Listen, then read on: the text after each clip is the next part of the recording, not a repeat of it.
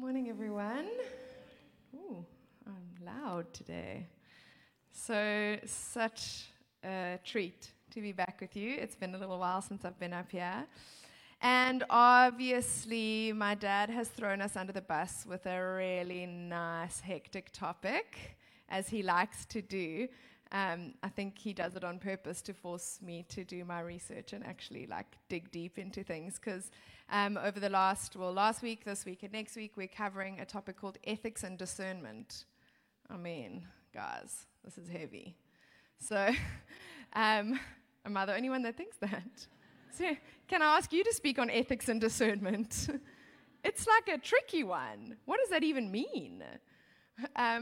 So I think it's taken me a little minute to figure out where I land and sort of what I really felt like God wanted me specifically to share on, because obviously there's a few of us covering this topic. So I hope what I bring today has some meaning for you, helps you in some way. I really feel like God is on this word, but obviously let's just see where he takes us. So I think for me, this is an interesting one because I think, first of all, I've had to learn what that gut feeling discernment is for myself, to figure out what does discernment actually mean to me.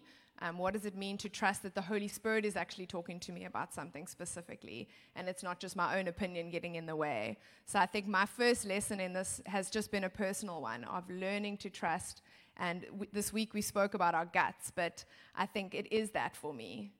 I know it in my gut when this is actually something that God is on, and I need to then take action or, move in that direction. But then what do I do with that?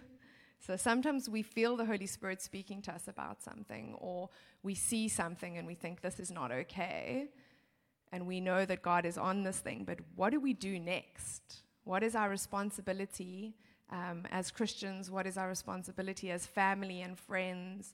Where are the lines here? Hey? Does anybody else ever have any of these questions? Because I think it's something that I question a lot. And I know for Shane and myself, we've had countless times where we've sat down, either with my folks or with Gavin and Karen, just different leaders in the church, and said, just help us here.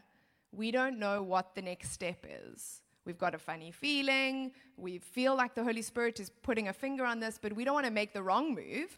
We don't want to go and accuse people of things. We don't want to just, slam our own opinion onto things. We want to know we're doing what is right by the Lord and what's our responsibility. Maybe this isn't my problem. Maybe I actually do just have to sit back and, let people live their lives. Maybe it's not my responsibility. And so we've had a lot of those conversations over the last, our lives, I guess, where we've been trying to learn, and we've gone to leadership to say, please help us here, because it is a tricky area. And I think as Christians, it's not always been done well. And we need to do this well. And so I think that's really why I wanted to chat about this today, because I think, it's a hard one. But I think there can also be some real growth and hope and truth and light that comes from trusting the discernment of the Spirit to go to people who we are in relationship with and calling them on stuff or encouraging them or drawing them back in, whatever that looks like. And we're going to get into that in a minute. And this isn't a superhero complex. This is not this feeling of, I'm coming in to save the day. I can see what everyone else is doing is wrong, and I need to, it's my duty as a good Christian to call you on all your stuff. That's not what this is at all. I just want to put that out there as a disclaimer. But as Christians living in church community together, we are called to certain things. I don't know if we call them ethical standards or if we actually call them moral obligations. There's obviously another whole discussion we can have around the difference between morals and ethics, because I think there's some lines there that are different. Obviously, some things apply to the laws of our land. Other things are moral codes that we hold because we share the same beliefs. But I do think that if we're choosing to live in Christian community, we do actually, by saying yes to that, some of you came into membership today, but this isn't, I'm not suddenly coming at you at the end of this. We are actually saying we want to be held accountable. We want to live a certain life together. We agree to certain values, and we want to help each other as best we can to live that way. Would you guys agree with that? Yes, okay. At least a couple of us on the same page. So if we look at Matthew 22, I'm just going to start there, verse 37. This is what it says. Jesus replied, "Love the Lord your God with all your heart and with all your soul and with all your mind. This is the first and greatest commandment." So first thing we have to do, love God. Secondly, the second is like it. Love your neighbor as yourself. So we are called to love each other. And love can look like a lot of different things. And today I want to just speak on what some of that is. And sometimes love is hard conversations. How many of you are married? Have you ever had to have a hard conversation? But it's worth it, is it not? Not? Okay. My opinion is I would rather have a hard conversation now than walk a moor of a long, hard road if we just ignore it forever. That's my marriage tip for you. All my 10 years experience. But marriage is a lot of hard conversations because sometimes that's what love is. We have to call each other on things, and we have to keep relating and keep working on this thing. So actually, that's what we're called to here too. Sometimes we're called to hard conversations. John Wesley wrote that to make Christianity a solitary thing is to wreck it. So we know that already. In Fountain, we know this. We are community. This is our value, kingdom community. So we know we do not want to be solitary. But if we're choosing to be together, there's another thing we have to do. There's a price there. So some people choose solitary Christianity. And I think in a post-COVID world, even more so, because I think a lot of people just never came back into community after isolation. And that's obviously very sad. But if we're choosing to be here, that means something. And in today's culture, the way I see it, we have two things. And I don't want to say this is just my generation. It may be. I don't even know what my generation is called. There's so many. I can't keep up. But I don't want to just say it's us. I think it's actually a worldwide thing. We have cancel culture, which you all know about. You do anything wrong that we don't like. It could be from 20 years ago. Could be today. You're done. You're out of here. We've canceled you, deleted you off everything. You're gone, right? This is what's happening in our culture at the moment. We just write people off regardless. We don't even give them a chance to explain. The other side is so permissive that we literally can't comment on anything you do, say, choose, wear, whatever, ever, because you can do whatever you want. You do you. That's what we have. And we go between the two, depending on the mood and the person and how much we like their music, if we really want to delete them or not. Right? That's just me. Good. So we have these two extremes. The one is one wrong step and you are out of here. Cheers. We don't allow that kind of nonsense. And the other is, I can't even look at you because I'm so afraid it's going to be slightly judgmental in some way, because how can I judge you? You can do what you want. I don't think either of these are correct. But I feel like that's where we've landed as a society at the moment. And unfortunately, I think it's come into church too. Because obviously we know we're all influenced. We're not in a bubble. And I think we actually all, me, none of you, just me, I flit between the two, depending on the person, depending on the circumstances. It's so hard to figure out what that line is. Hey? But we have to. There has to be somewhere in the middle. Truth in love. Something. Healthy relating. Because we all know in marriage we can't cancel or just go with everything. Neither of those would be a healthy relationship. But that's what we're doing with each other in church. And so that's my, I think there's no space for truth in love there. Because we just get rid of you, or you do what you want. the problem with that is there's also no space for restoration and recovery and, all the good that we want for people. Because we're just actually leaving everyone to their own devices. We're not supporting each other. It's like, you do you. Literally, I'm not getting involved. Actually, I want you to get involved. I want you to be in my life. That's why I'm here. That's why I'm choosing to be in community. And let's be honest. Now, this one I know I'm not alone in. We all have things within us that we know we should be working on. Hey? Yes, good. This is not a shaming thing at all. This is just a being flipping genuine. This is the thing. We have this within us. We all know we have things within us that we should be working on. Some of us are, some of us aren't. Sometimes we work harder, sometimes we don't. But we all know we are not perfect. None of us are. We can't be. C.S. Lewis writes this, which is quite intense. It is not a question of God sending us to hell. In each of us, there is something growing up, which will of itself be hell, unless it is nipped in the bud. The matter is serious. Let us put ourselves in his hands at once, this very day, this hour. So it's in us. We know it is. We have things that we need to be taking to the cross. We have things that we know, behaviors, actions, thoughts, whatever these things are, we need to be called on them, and we need to be taking them to Jesus. But what does Jesus teach us to do as a community? And that's where I wanted to get to as we start getting into the word a little bit here. But before I open the scripture, I want to ask a favor of all of you. Are you listening? Bear with me. Can I ask you to just within yourself say, there's hope and life at the end of this story.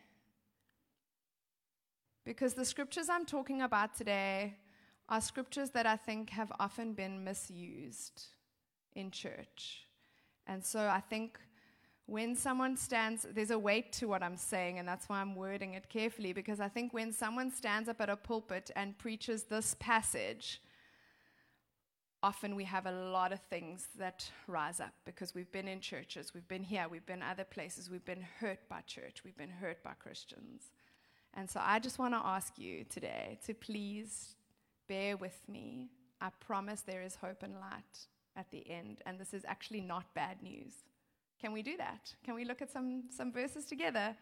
I promise it's good, guys. You know I don't bring you ugly things. I'm not brave enough. Okay, so we're going to go to Matthew 18, and we're going to look at verses 15 to 20 today. They will be familiar to you, I'm sure. I'm going to just read through them once, and then I'm going to break it down a little bit for you, in all my theological knowledge, but let's just take a swing at it. I think they'll come up now. So verse 15, if your brother or sister sins, go and point out their fault, just between the two of you. If they listen to you, you have won them over. But if they will not listen, take one or two others along, so that every matter may be established by the testimony of 2 or 3 witnesses. If they still refuse to listen, tell it to the church. And if they refuse to listen even to the church, treat them as you would a pagan or a tax collector. Truly I tell you, whatever you bind on earth will be bound in heaven, and whatever you loose on earth will be loosed in heaven. Again, truly I tell you, that if 2 of you on earth agree about anything they ask for, it will be done for them by my Father in heaven. For where 2 or 3 gather in my name, there I am with them. Do you recognize the verse? Yes? I'm scared. Craven. No, it's good, guys. I promise. I promise. We're getting to the good stuff. Okay, so let's just break it down real quick together. I just want to give us a little overview. The first thing I want you to take note of is that it says brother or sister, which implies that it's people within your church community. That's us, family. It's not Joe Soap down the road. It's actually referring to people in the church. It's not random people on social media that you didn't like their post, so you wanted to go comment a whole long story underneath it. Your brother or sister That's what we're talking about here. So we're not talking about how do I confront the injustices of the world. We're talking about what do I do in church community if I see something or I have a discernment or I know something, what do I do? So that's what we're talking about here.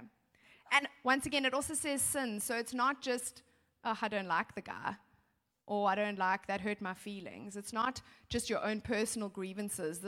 This instructions we are given here is clearly to do with actual sins and what we are what's our responsibility? Ethical codes, moral, all that stuff we're talking about. Where do we draw the line? So the first thing it says, the first instruction, we're given 4 instructions in these passages. If anybody is trying to take any form of notes, the first instruction we are given is to go and point out their faults between the two of you. Just you and them. That's not accusatory. It's just bringing something to light. That there's something out of alignment with how they should be living. This is not call-out culture. This is not shaming. This is not public. This is a private thing, one-on-one, to them, not about them. I think often we do a lot of about before we work up the courage to do the to. To them. I don't have to first go check with Kruben, did you see it too? What do you think? No. To them. One-on-one. Otherwise, it invites shame. And you know what shame does? It shuts us down so fast from being able to actually work with anything. It kills. It doesn't bring life. And you know what happens if anything is public? And public, I don't mean like up here public. I just mean where there's a couple people even feels public. As humans, we have a fight or flight response. So you're an animal that's cornered. That's literally what happens. If you have a bunch of friends that come over and say, hey, we need to talk, you are going to fight or flight your way out of that situation, and I can guarantee you there'll be very little fruit. Because that is scary. And I don't think that that's what they're asking us to do here. So the first thing we do is we just go, I've got a feeling, I don't like what I saw there. I think you're in trouble. I go to you, one-on-one, and speak to you. And you know what it says there? It says, if they listen to you, you have won them over. Amazing. That's a victory for the kingdom. You brought them back. Done. You don't have to keep reading. It's finished. So actually, a lot of the time, it's as simple as that. We think it's now this whole drawn-out thing. I caught my brother in sin. Actually, a lot of the time, if we just call someone, they've got a gut too. They've felt it. And oftentimes, just being called on something is enough of a spurring on for them to go, yeah, actually, you know what? I need to address this thing. I've had that feeling. I do need to turn around. I need to make some changes. And so often, that's it. Amazing. The victory for all of us. Then we go on. Our second instruction. If that doesn't work, right? So first of all, it could have worked. We might have won them over. Verse 16. But if they will not listen, take 1 or 2 others along, so that every matter may be established by the testimony of 2 or 3 witnesses. And that takes us back. That phrase of 2 or 3 witnesses takes us back to Deuteronomy 19:15. That's what they're referencing there, which was actually in the courts. And that verse says, 1 witness is not enough to convict anyone accused of any crime or offense that they may have committed. A matter must be established by the testimony of 2 or 3 witnesses. So they were using this to say, you need to then bring 1 or 2 others along for a number of reasons. One is so that someone can also now see the seriousness. Oh, it's not just one person that's got a beef with me. Actually, a few people have this concern. A few people have seen this thing, and they consider this to be serious enough that they wanted to bring it to me. So we're ramping up the scale, basically. We're saying, hey, listen, it's not just me. This is not actually just a personal thing. We genuinely, as your brothers and sisters, are concerned for you. And so this is what we do, okay? If that doesn't work, we go to verse 17, our third option, which says, if they still refuse to listen, tell it to the church. Can I go home now, please? I don't want to do this part. Whew, this is a hard one, guys? I'm not going to ask you to put up your hands, but I'm fairly certain if we were to, there'd be a number of us that have either personally or via our friends heard of this being done badly.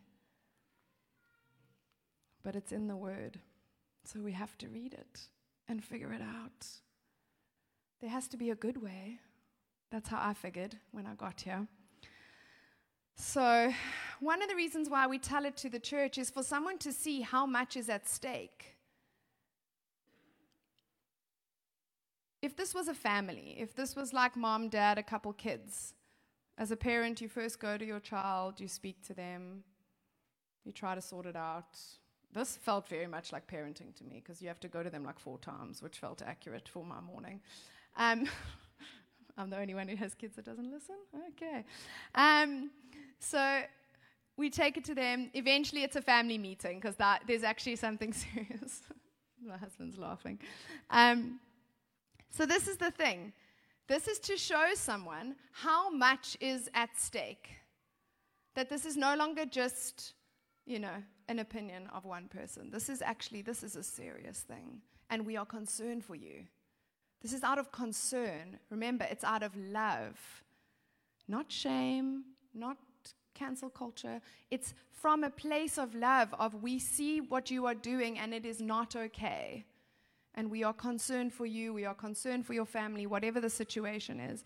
And churches do this differently. And to be very honest with you, I am actually not going to get into the specifics of how each church does it, because I think that would be another whole can of worms. And even in terms of the scriptures, if you actually go and study this, it is a gray area in terms of application. So I think each church movement also makes their own calls as to how this is going to be applied.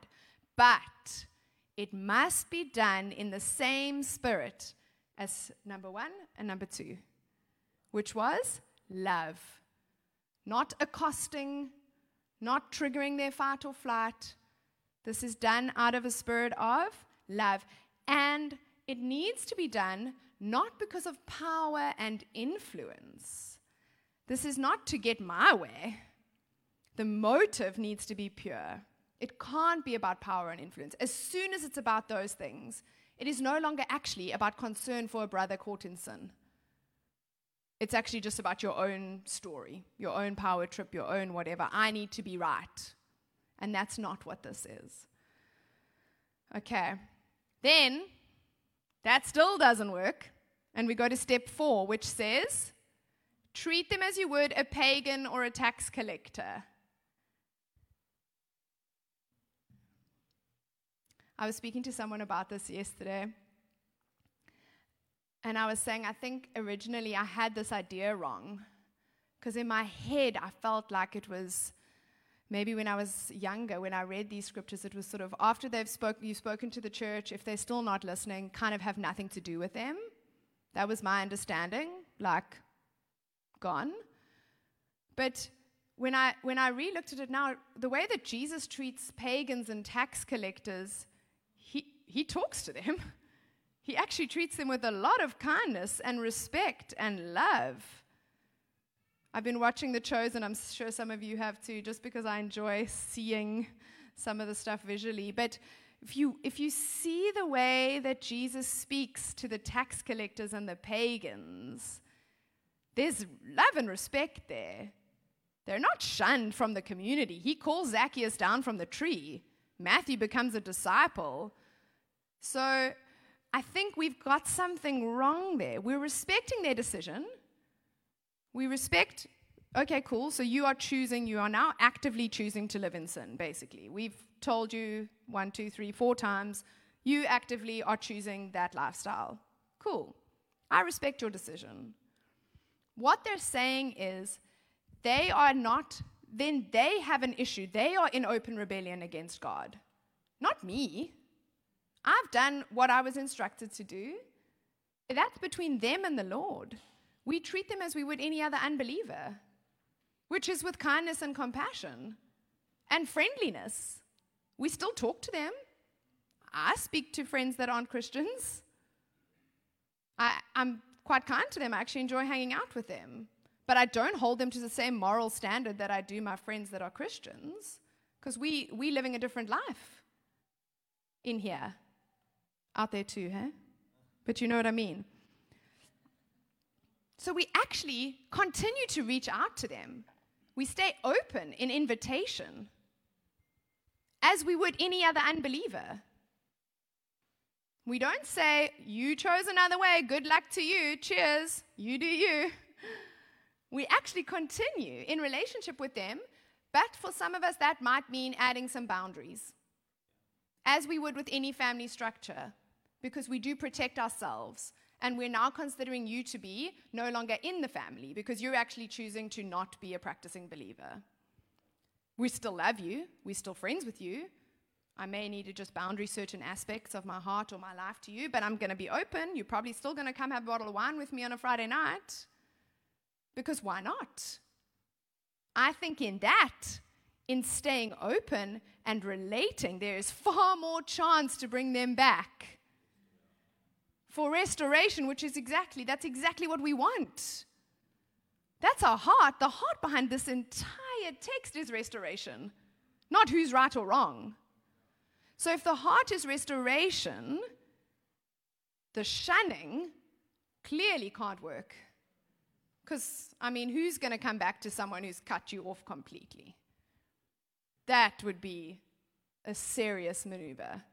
You're far more likely to come back to someone who's actually stayed mates with you and has said, you know what, I really don't love what you're doing, but I still love you.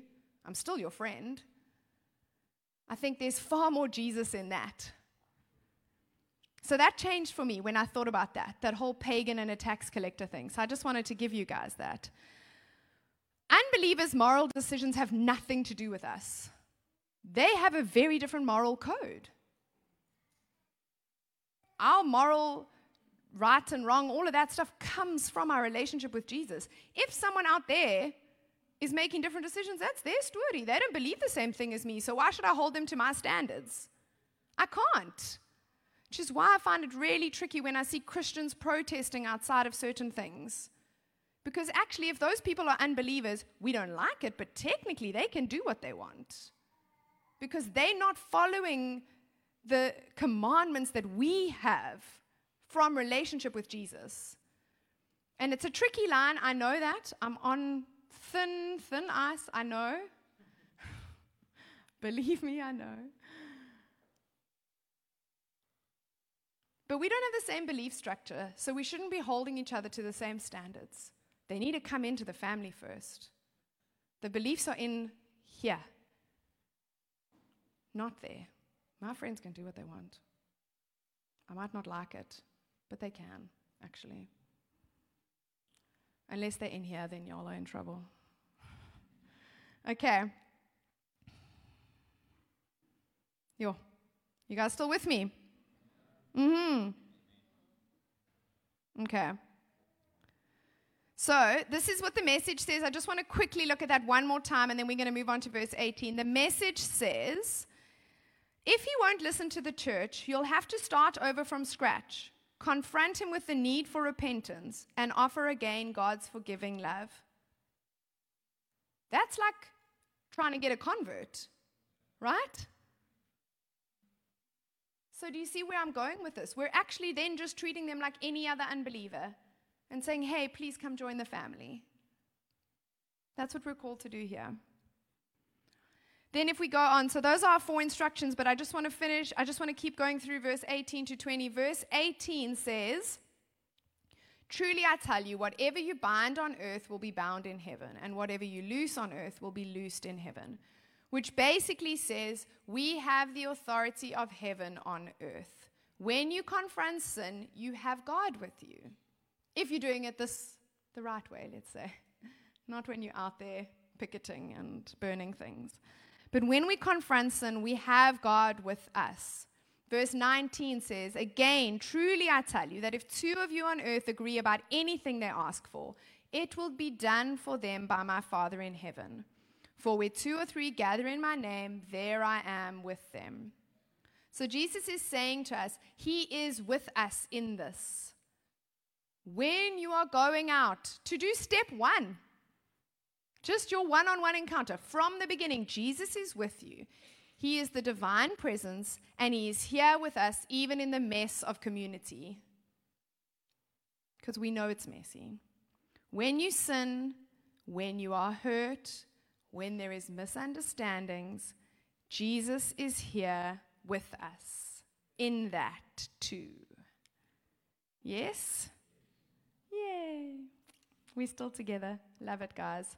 Thank you for following along with me here.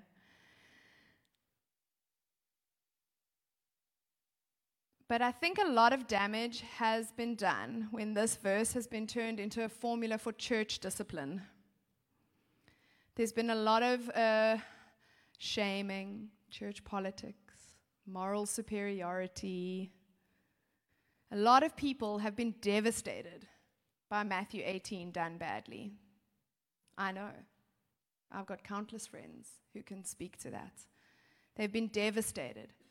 But people have also been hurt or left wounded by Matthew 18 not done at all. Which is where I'm trying to find us. Between the cancel culture and the permissive, we're trying to wind our way into that middle lane. We can't just ignore everyone and think they're going to figure it all out on their own. I don't want you to ignore me. I'm here. I'm in this community. I don't want to be ignored. If you see something, say something. We can't just leave people and assume that Jesus is just going to do everything. Because then why do we bother to come to church? We can actually just be Christians on our own then. If we're choosing to be in Christian community, we're actually asking for the relating bits, which are sometimes messy. Most of the time they're awesome and great, and that's why we love to be in church community with each other. But a lot of the time, people have just been left to stumble and fall deeper and deeper into their sin and leave Jesus anyway. Because we're afraid. And I think for me personally, I'm one of those people. I'm afraid to do this badly. So I have to take a really big breath before I do it at all. Because I know how hurt people have been confronted badly.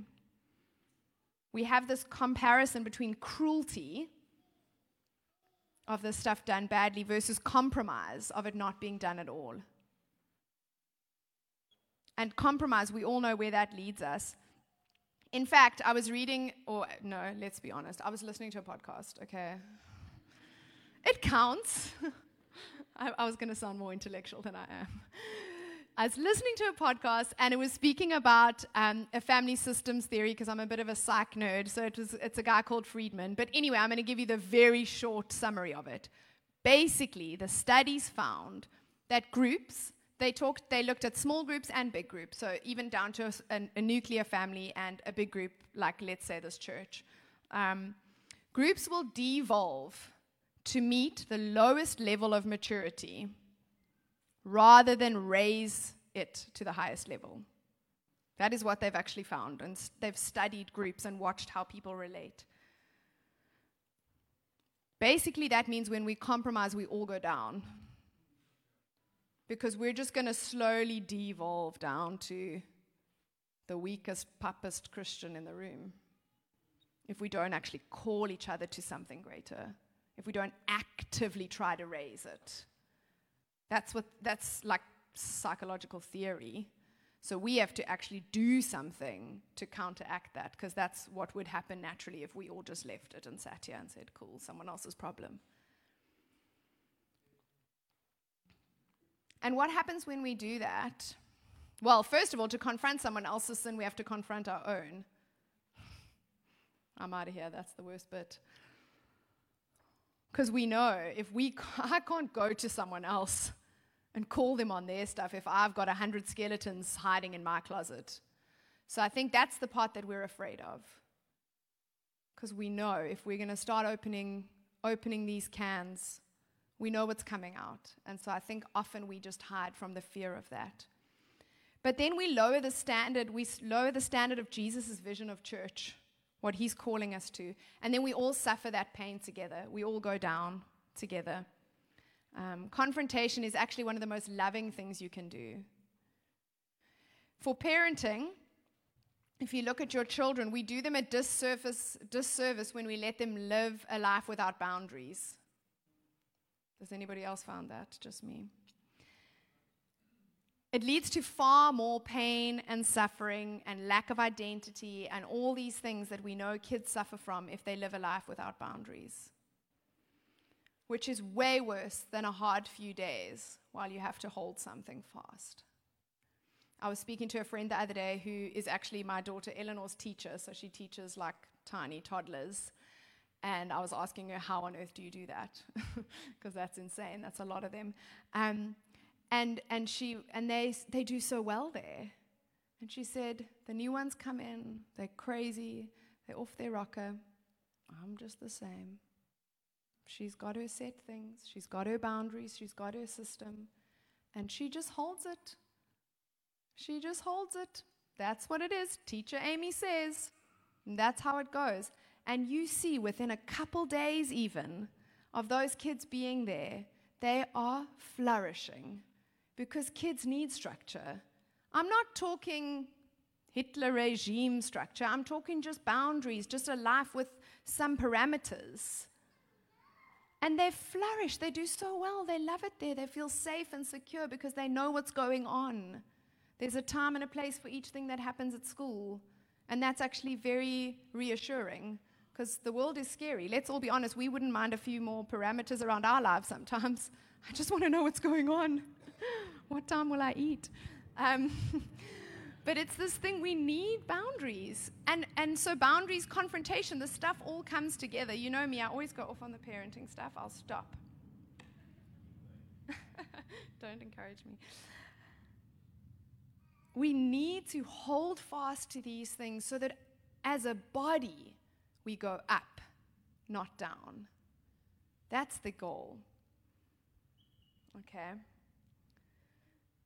How do we not go down? Hebrews 10, verses 24 to 25, that's a nice instruction. Let us consider how we may spur one another on towards love and good deeds, not giving up meeting together, as some are in the habit of doing, but encouraging one another, and all the more as you see the day approaching. So we are called to do the stuff. We have to spur one another on, which means you need to start saying something. We need to actually actively relate with each other. In a marriage where people don't talk to each other, it's just a matter of time before things are going to dissolve. We have to talk to each other. We have to get to know each other. We have to have relationship with each other because none of this can happen if we're not in real, authentic relationship. When we were during the conference last week, David Ruhr spoke, and he was doing a justice talk, and he read this prayer of St. Francis, and the first few lines of it stuck with me in a deep way, and I just want to give them to you. You can go look for the rest of them, but it says, may God bless you with discomfort at easy answers, half-truths, and superficial relationships, so that you may live deep within your heart. How's that for a prayer? May God bless you with discomfort at easy answers and half-truths and superficial relationships, so that you may live deep within your heart. That's one of those prayers that you like, okay, give me the discomfort, because we know what it means. But that's what we want. We want to live deep within our hearts, and we want to live deep as a community. So sometimes we need the discomfort. We need to actually say, that's a half-truth. We need to call it in each other's lives too. The one thing I will just say before, and I promise I'm nearly done, the other side of that as well is when people are confronted, we do not leave them out into the cold afterwards. They come into a hospital where they are cared for and nurtured and brought back to life. We speak about that often. The church is a hospital. So even if you are called on your sin and you choose to stay, there's still no shame, There's still no judgment. There's still no vicious beast coming to get you. You're in a hospital where we care for you. We love you. We treat you with love and respect as we help you to get back to health so that you can then take your turn nursing the next one down the line. That's what we're called to here, guys. So actually, at no point should someone be in the cold. That's my interpretation of these scriptures. At no point are we left out in the wilderness. The relationship continues. Because that's what we are called to as Jesus people. Relationship. And that is where transformation happens. That's where restoration happens. All of these things happen from relationship. And for us, that starts with relationship with Jesus, which then has an outworking in how we relate to each other. It's not easy, I promise. I'm not making any promises about the easiness of it. But when I look at these scriptures and I read the Gospels and I look at Jesus' life, Jesus' posture, even in confrontation, was always one of love and grace. Even in his maddest moments, when he saw things that were really getting him riled up, even in there, even when he was rebuking and turning over tables and confronting people, his love and his grace never ended. So we need to model ourselves after that. Yes? Yes? So there's hope in this, is there not? Yeah? I think this is actually far more hopeful than we maybe first realized. That calling each other on stuff is actually the kindest thing we can do. Because it's saying, hey, I want to be real. I want to walk the long walk with you. And I want to show you the greatest love I can show you, which is to call you to something greater. And the same then applies to keep that love on with those that are not choosing this way, because that's the only way we're going to get them in, is with love and grace and compassion. It's not my job to make it all perfect. The Lord is working here too. All of this is done with the power of Jesus. That's what it says here, where we agree he is with us, his presence is with us. So we're not doing this alone.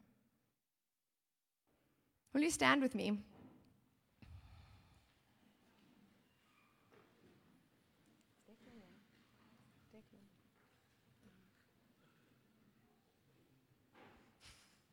You're creaking a bit there, Bru.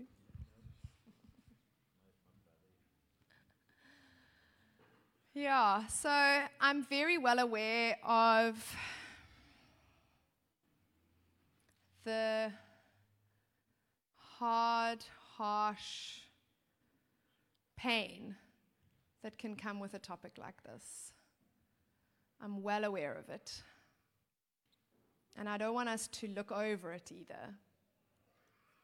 So I'm not pretending like this is all perfect, I promise you.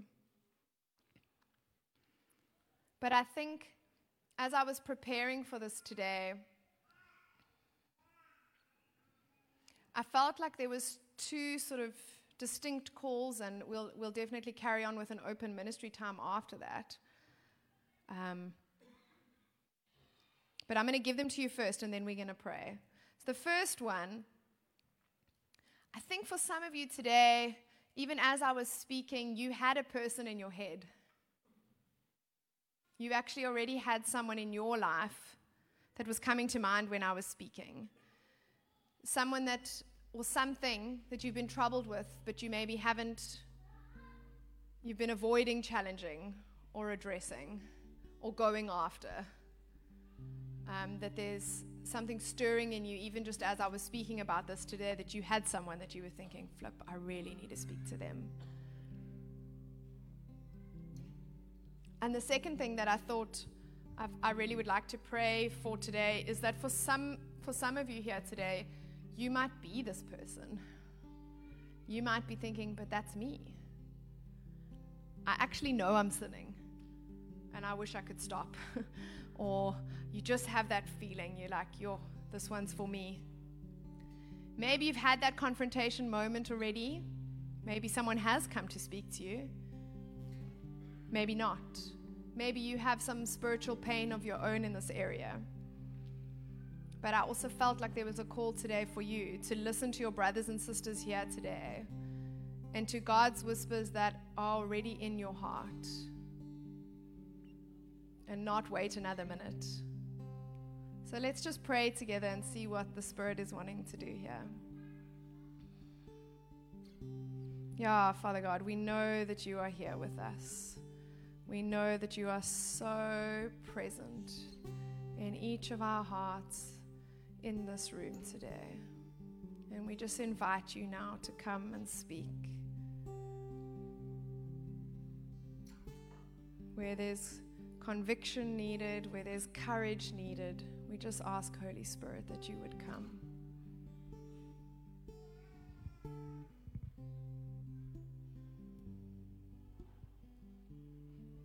Can I ask for another level of bravery this morning? If any of these things apply to you, can I ask that you come to the front, that we can pray with you? So whether it's that you feel like you are needing to get your own bravery on to challenge someone else, or if it's you yourself that's feeling challenged, can I just ask that you would come forward and we can spend some time praying? Come, Holy Spirit.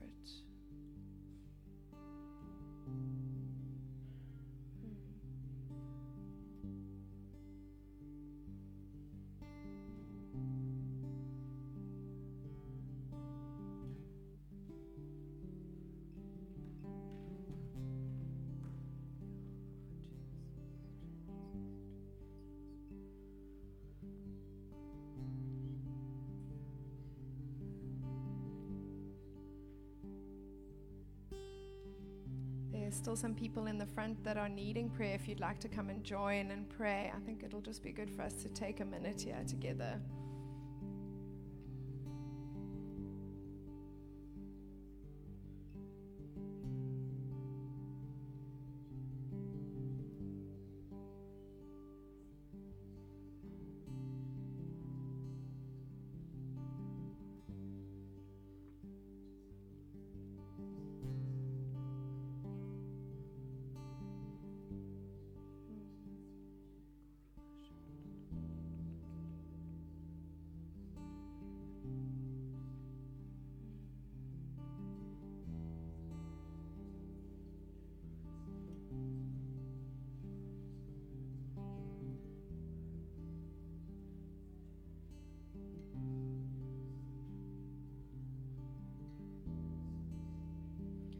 I'm just going to pray a prayer over the rest of you, and then you're free to stay, go, do what you like.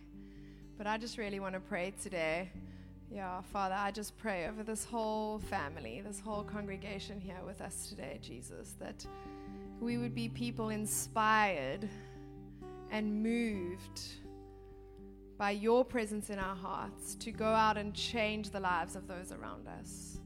That even just today as you leave, you would leave with a sense of hope and expectation for what God is wanting to do through you in the lives of your family and friends. That you'd feel inspired to go out to the unbelievers and the believers to show Jesus' love and compassion. And I pray right now, just as we are here today, that God would plant seeds and ideas in your hearts of ways that you can greater influence those around you. How you're going to reach those friends that you've just been longing to let them find Jesus. That even as we hear today, that He would just give you these ideas, these seeds into your hearts. For a greater move of the Spirit in this place and out of this place. I pray the Lord's blessing on you. Yeah. Be blessed. Go and have a great Sunday, everyone.